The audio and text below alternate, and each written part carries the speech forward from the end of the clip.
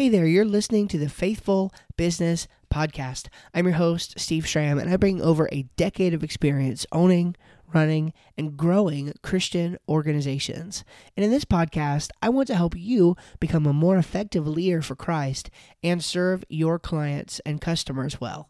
Welcome to the show. Hello, friends, and welcome into another episode here of the podcast. I'm excited to speak with you again today, and I'm looking forward to talking about this topic. It's something that matters a lot, especially in my background, which is marketing, but it really does transcend the entirety of business. And in my opinion, it's just wise and good judgment, a good way to approach things.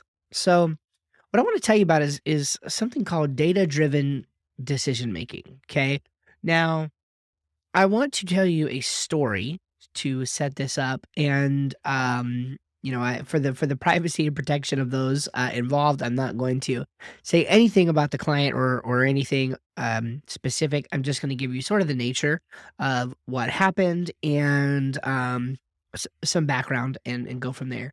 So I recently was able to work on a project that required a website to be built in a very short period of time. And within that, those constraints, we didn't have very much material to go on. This was something that needed to be put together very quickly, needed to be brisk, and needed to be effective as well. And basically, what we had was what amounted to a sales letter. I didn't write it, it was written by somebody else. We had that, and we had an idea.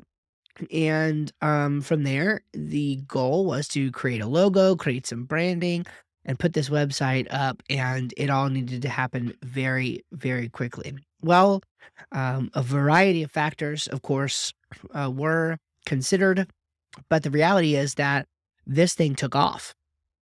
It was very effective at, it just worked financially, right? It worked. It was making a lot of money. And that was the goal, right? And this particular enterprise was to make a lot of money with the site that was there. It was continuing to do so. Well, then somebody else was introduced into the picture. And that somebody came with a lot of design skill and background.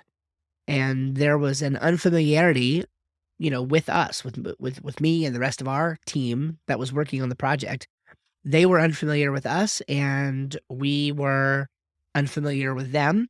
And so as time went on, it did turn out that there was a lot of a design background in play there, which we didn't know at first, but we found out later. And what's interesting is whenever this person was sort of introduced into the process, all of a sudden, we weren't making decisions based on data anymore. It became about preference.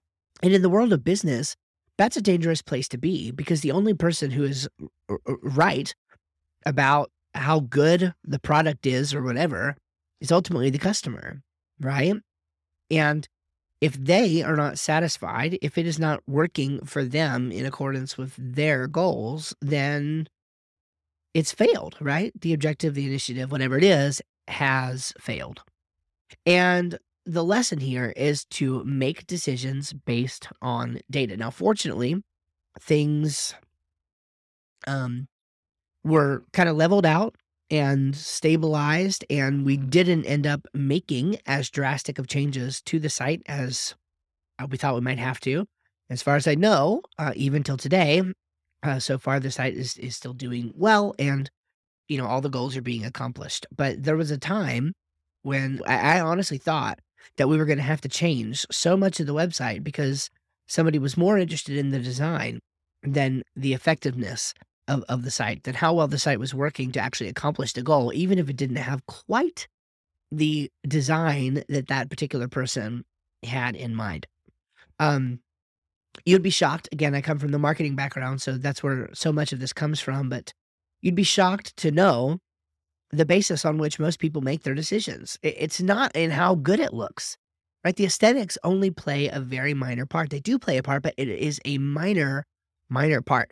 People are persuaded by words. The old saying goes, pictures engage, but words sell. And that is still very true today. So just think about that in your life, in your business. Again, you want to do things with a degree of order, with a degree of thought to them.